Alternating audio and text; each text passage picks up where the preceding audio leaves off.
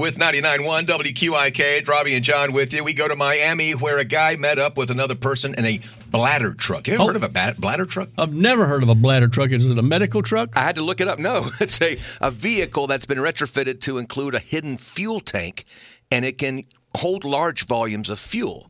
So probably these guys aren't any good, right? So this guy somehow had a key, opened up a pump at this small gas station, and he installed this electronic device that would allow the pump to dispense gas free of charge. So he's a thief. A thief! Yes!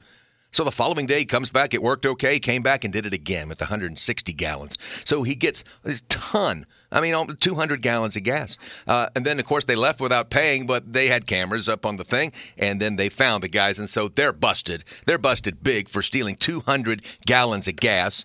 Robbie, what do you think the street value of 200 gallons of gas is going nowadays? $100 billion.